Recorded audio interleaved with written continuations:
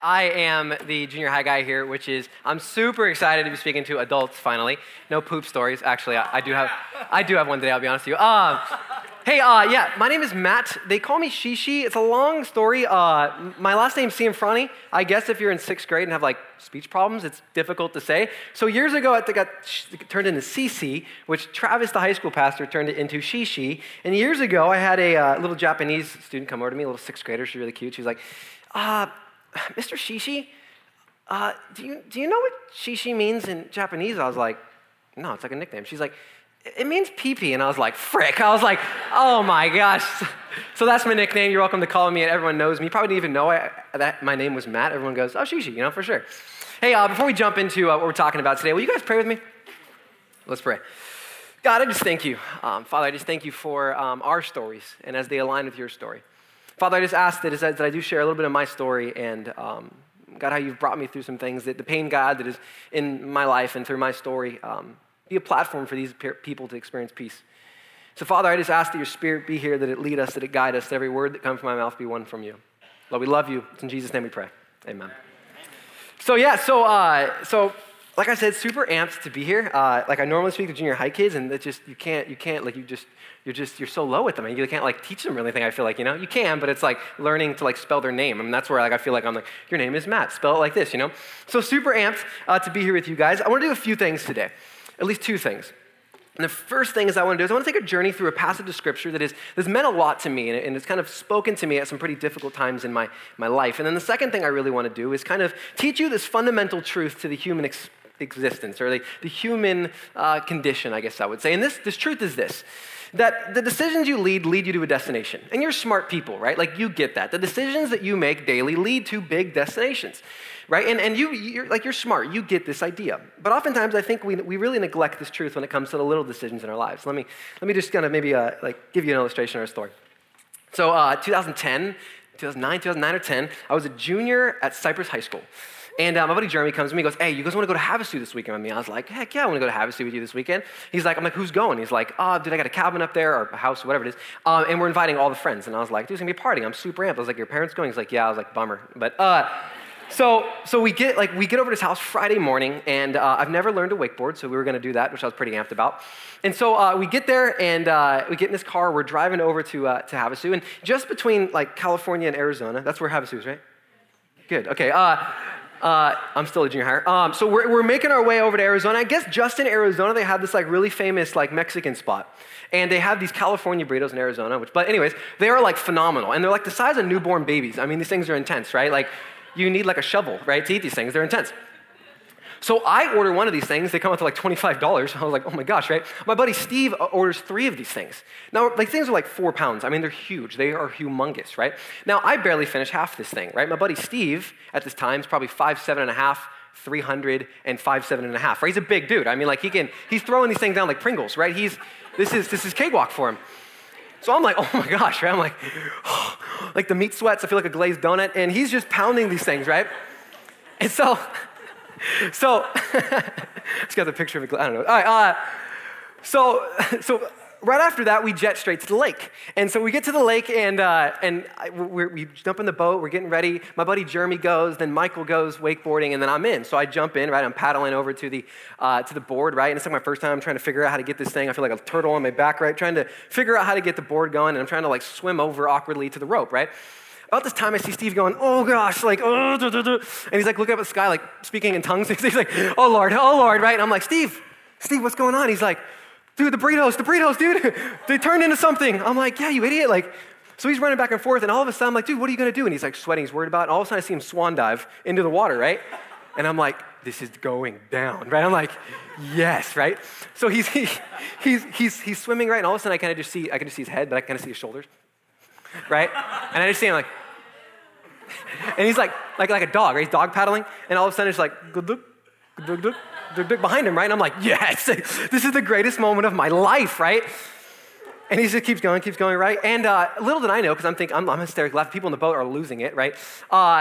Little did I know that there was a boat that drove by with a wake that kind of kicked it up towards me. You can probably see where this is going. So I'm like, oh crap, right? Pun intended. And So it's drifting towards me, and Steve's laughing. He's pushing it, right? He's pushing it towards me. I'm like, Steve, get your fool. You better get in the boat, bro. So he's laughing, swims back to the boat. Looks like a beach otter when he falls onto the boat, right? And they start the boat, they gun it, and they pull me right through it, right? So I stand up on it, and there is, I swear to you not, just a turd chilling on this life vest. I was like, no, right? It's like, oh my, I was like, boom, just hit the water, right? Like sanitizing myself, right, with this water. So throughout that story, right, there's some things that probably you saw, or at least that you heard, where there's probably moments in which you're like, all right, your buddy's being pretty unwise, right? Like, let me give you one. Like, so you're like, all right, bro, he had 3 like newborn pound babies, like burritos, right? Like, that's an unwise thing to do, right? No one needs to eat those things, like that much food ever, right? And he's seasoned, right? Like, that wasn't even that much food for him until he got on a rocking boat. Or maybe the second thing was you're like, all right, it was pretty unwise for him to eat all that, then go on a rocking boat. Or maybe you're like, all right, I made the unwise decision, knowing he ate that much, placing myself on that boat in that situation.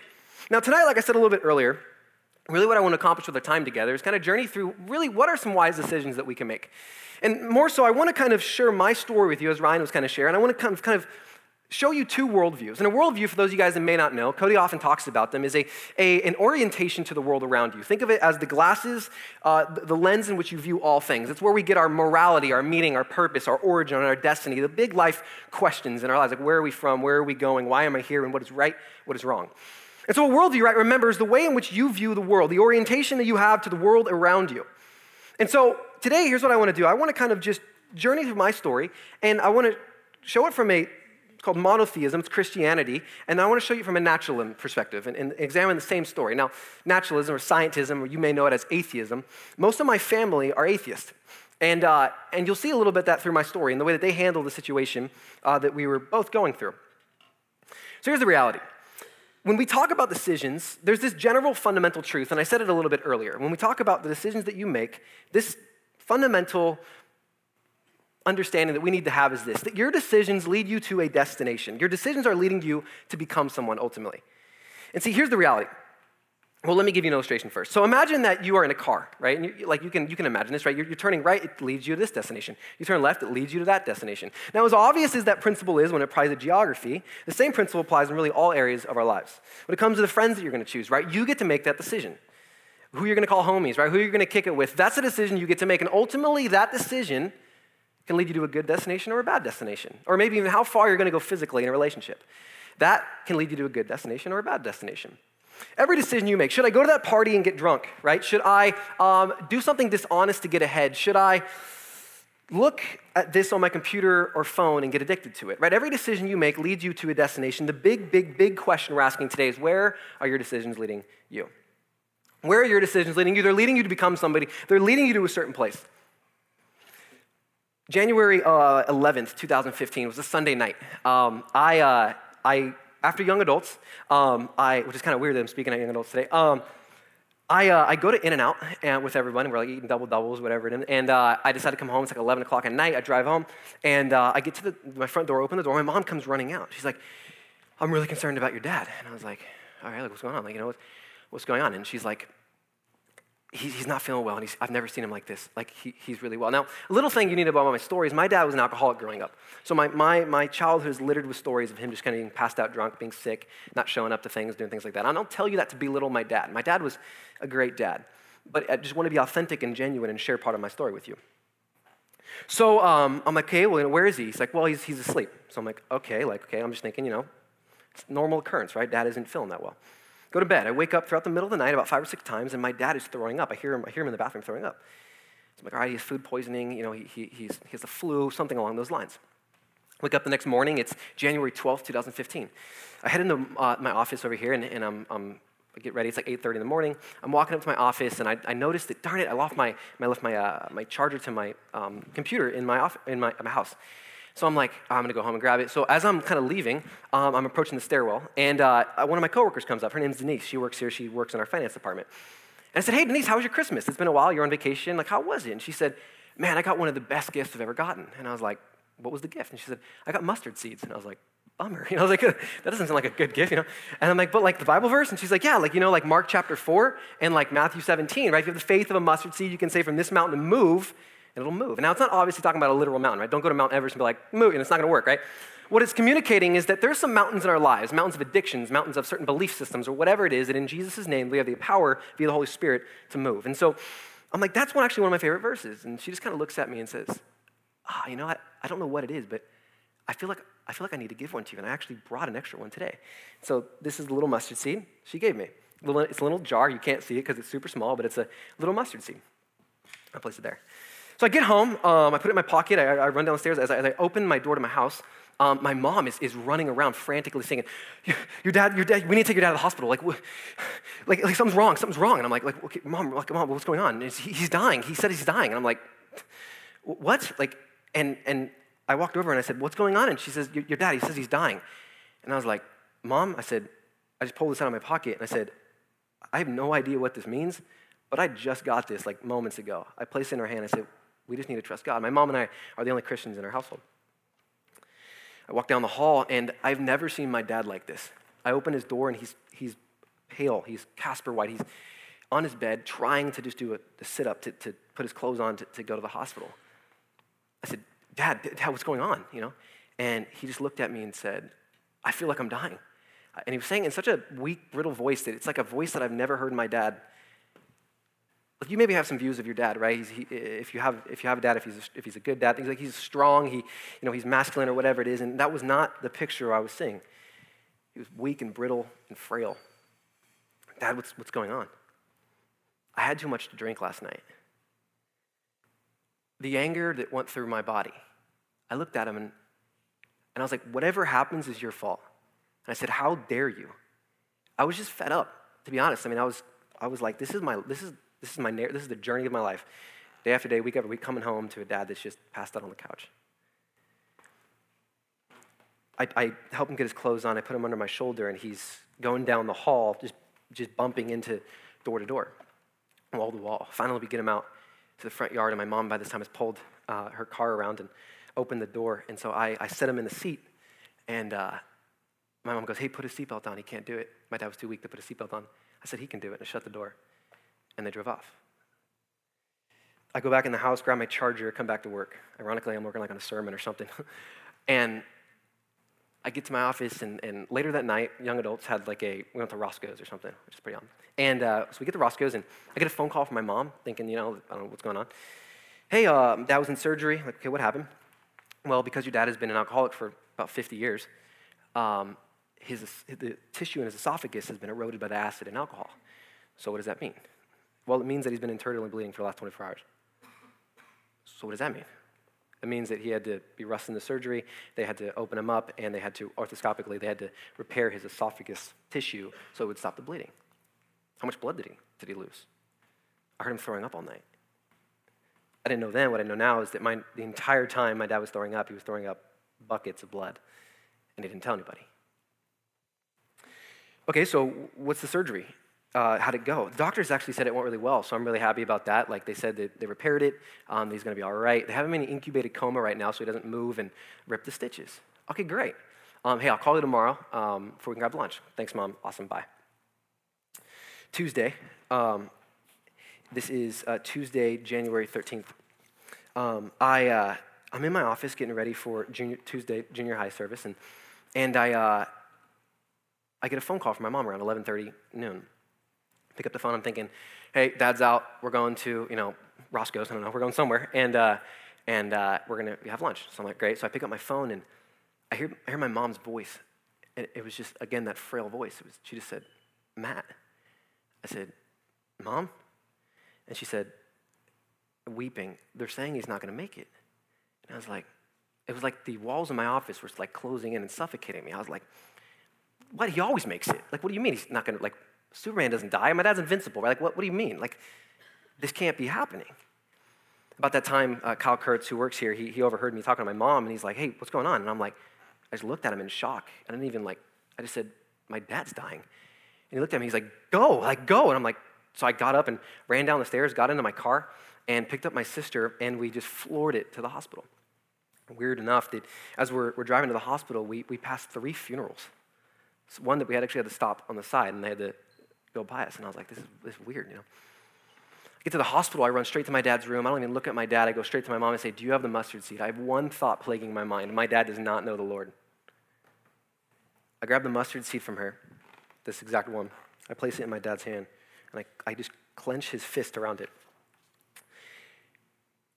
And I just say, I begin to kind of, my mind is plagued by a few different things. Number one, it's plagued by the fact that I've had so many different opportunities to tell him. I've had countless opportunities. I've had countless, not just to tell him, but to show him, to serve him, to love him in ways that I felt that I didn't. So I just began to tell him about who Jesus was. And I've done that before, but not in a way like this. This was bold. This was courageous. This was like, I don't care about your opinion. You know, my dad was in a coma, actually, so he wasn't awake. Not just an incubated coma. Now he was on life support. I told him about John 14:6. It says, I am the way, the truth, and the life. No one comes to the Father except through me. It's a very exclusive statement. I tell him about in Acts 4:12. It says that there's no name under heaven which men can be saved in other than the name of Jesus Christ. I tell him about Matthew 7, where it says that wide is the gate that leads to destruction. Narrow is the one that leads to life. I tell him about Matthew 17:20. It takes the faith of a mustard seed, this small, Dad, for this mountain of disbelief to be moved. Dad, if these are your final moments, I'm just looking at him, you need to come to know Christ. I'm plagued with a few different things. I'm plagued with the idea that my dad doesn't know the Lord. I'm plagued with the last action and words that I gave to my dad. They're pretty mean. I run to a doctor and I say, what's going on? Can you give me some data? What's going on with him? And they said that his body is shut down. His organs have shut down. His heart is shutting down. His lungs don't work. All of his organs are beginning to shut down. I said, do you have a chapel? I said, yeah. So I walked into the chapel and I just broke down. I got on my hands, my knees, and I just started weeping. I was desperate for a sign. I was like, Lord, he doesn't know you. I'm thinking that, the thief on the cross next to Jesus in his final moments came to put his faith in Jesus as well, or him as well. I'm praying for that moment. I'm praying that in some subconscious part of my dad that he's having this conversation, thinking about these types of things. So around this time, my older sister comes in. I have an older sister. Her name's Rachel. She's my half-sister. And she's a very, very militant atheist. She comes running into the door and she crawls into bed with my dad. And she begins to play the songs that my dad sang to her when she was a baby. And this was the most painful thing for me to see. She was laying in his bed, rubbing on his chest as it was mechanically going up and down, just weeping, belting, yelling, don't leave me, don't go. And I was sitting there and I was like, this is so painful to watch. She has no hope as an atheist. She has no anchoring for her soul, no anchoring for reality and for hope and for peace. To be honest with you, my older sister and I don't really get along that well. And I hope to change that. But watching her even go through that type of pain is the type of pain I wish on no one. See, right after that, she got off the bed and she ran over to me and she says, what happens when he dies? What does the Bible say? And then she ran over to a doctor and asked, what do you think? And two nurses. And then she went on her phone and started looking at what other world religions say about what happens when your heart stops, trying to anchor her something on something, desperately trying to cling to something as her world deteriorates. We have one shared reality. And everyone in this room has it. Everyone that's ever lived has it. We all live in a post-Eden world where sin, which is ultimately the rejection of God, who is the source and creator of all life. And because sin has infected us, and because sin is a rejection of that source, we stand condemned to die because we are disconnected from our creator and our source of life. And that is why God hates sin. Every philosophical worldview, every ideology, every faith system tries to explain the error in the human condition, tries to explain the error in this world, which is this: why do people suffer? Why do good things happen to bad people? Why do bad things happen to good people? Why do people die? Why do their hearts stop? Why is there abuse? Why is there things like rape? Why? See, the true test of your worldview is this. It's how does it deal with the inescapable, unavoidable, shared reality that is that we will all die. Around this time, my sister looks at me as she crawls back into bed with my dad and says, where is your God now? She says, I told you he was a crutch. And all I said was, amen. I said, it's why I can stand here now. And then I asked her a question. I said, as your world fades away around you, Where's your anchor? That night, I decided to sleep on the floor next to my dad's bed. I was woken up around 3 in the morning to flashing lights and sirens. My dad was coding, and so they came running in. I was just from my eyes, I could see people running in, and so I didn't know what to do. So I just flipped open my Bible, and ironically, I fell upon the page that has the parable of the mustard seed, Mark chapter 4. My eyes don't stay there. They gaze right below, and where it's a really interesting story that Jesus calms the storm. It's found in the book of Mark chapter 4, verses 35. Let me read it for us. And I don't know if it'll be up behind us, but follow along. It says, the day when evening came, he said to his disciples. Now remind me that I'm reading this as they're doing compressions on my dad. I didn't know what to do. Let us go over to the other side, leaving the crowd behind. They took him along just as he was in the boat. There were also other boats. This is the interesting part. A furious squall came up, a storm, and the waves broke over the boat so that it was nearly swamped. Jesus was in the stern, sleeping on a cushion. The disciples woke him and said, Teacher, don't you care if we drown? God, do you see what's going on in my life? I've faithfully followed you. I've worked at a church. I do good. Like, why am I going through this? Why is my dad dying and I can't do anything about it? Do you hear me? I go to the next verse. The disciples woke and said to him, he got up, rebuked the wind, and said to the waves, Quiet, be still. And the wind died down and it was completely calm. He said to his disciples, Why are you so afraid? Do you still have no faith? They were terrified and asked each other, Who is this? Even the winds and waves obey him. About that time, my dad started to become stable, and I just had this lightning bolt go through my mind. And it was this, that peace doesn't come from having calm seas. It comes from having Jesus in your boat. Peace doesn't come from having calm seas. It comes from having Jesus, the creator of all things. In John 1, we read that. Having him in your boat. Having him in your heart, anchoring your soul. Because we live in a world where sin has infected us. It has fractured and decayed us in the world around us. It is rotting away in us in the world because our life, because of sin, is full of uncertainties.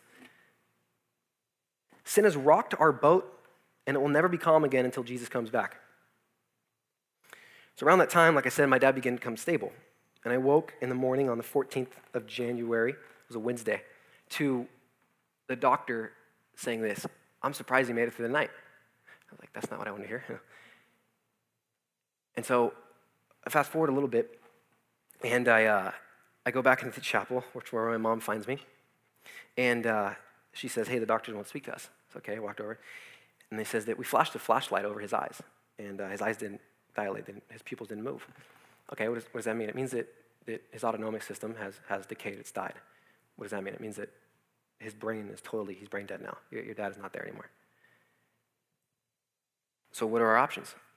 Well, you can keep him on life support because that's what he's on now, and we're pretty good at sustaining life the way that it is, hyperbolic suspension, for the way that it is for a pretty long time. He could be like this for a month. Or you can begin to turn off the machines.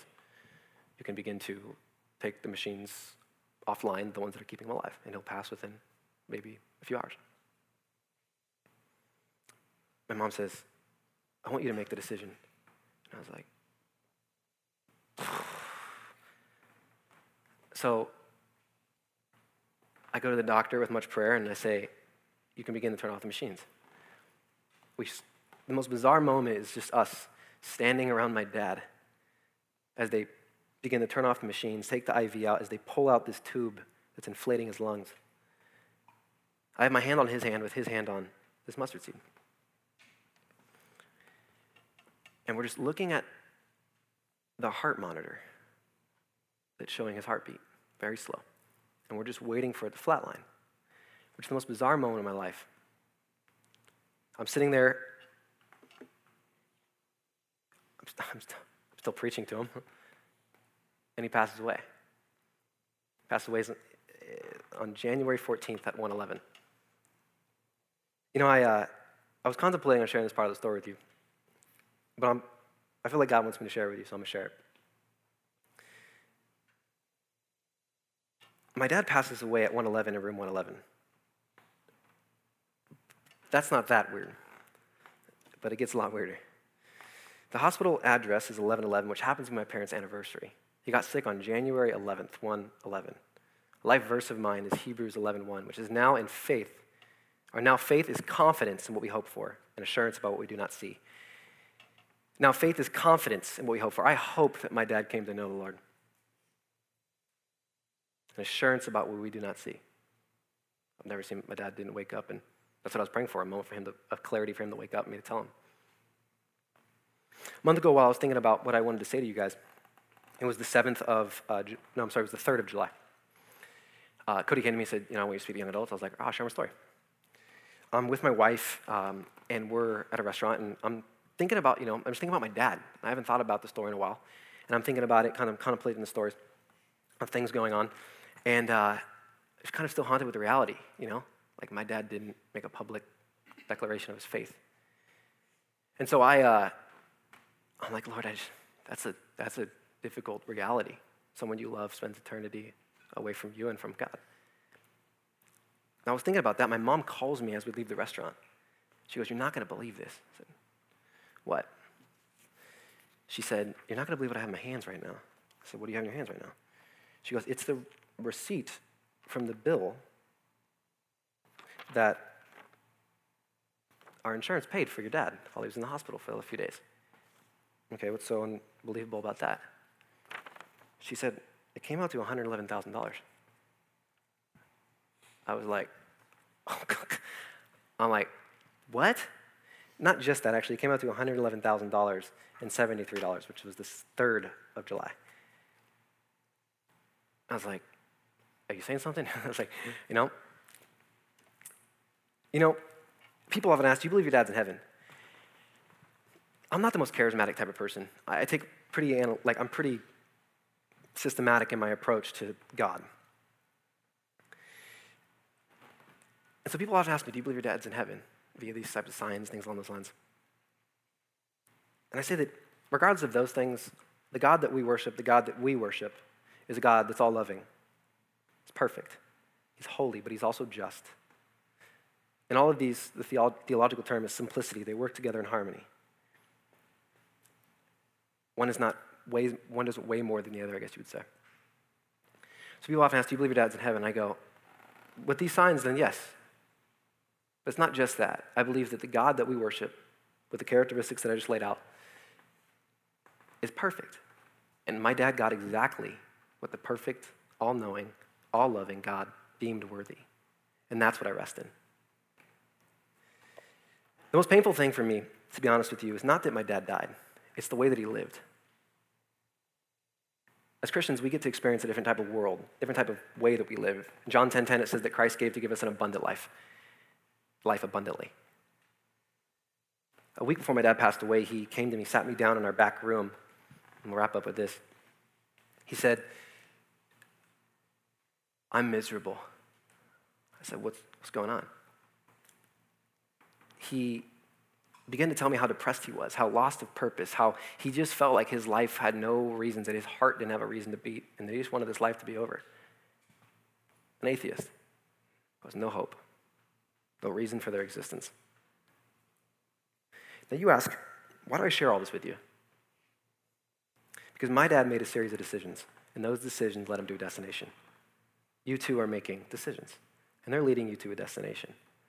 I'm not saying your decisions are as intense as my dad, but a series of small decisions of drinking every single day led him to a certain destination and have a certain relationship with him. The most important decision you can ever make in your life is to make Jesus the Lord of your life. There are 3 types of people in this room. Number 1, you're a Christian. You've accepted Jesus Christ as your Lord and Savior. My challenge for you is this. Don't go by another hour or second with loved ones who don't know him. It's a haunting reality. I tell you that from my story. If you had the cure for cancer, regardless of how absurd the solution was or the cure, you'd be telling anyone and everyone you love. The second group of person, you don't care to know God. You're like my dad. You're an atheist, you're an agnostic. My challenge for you is to give him a chance. You've been on the opposite side of that belief, where someone has judged you without ever knowing you. And that sucks. My challenge for you is this, to say, Lord, if you're real, show me. Lead me to you. Last group of person, last type of person, is you think you know God, but you don't.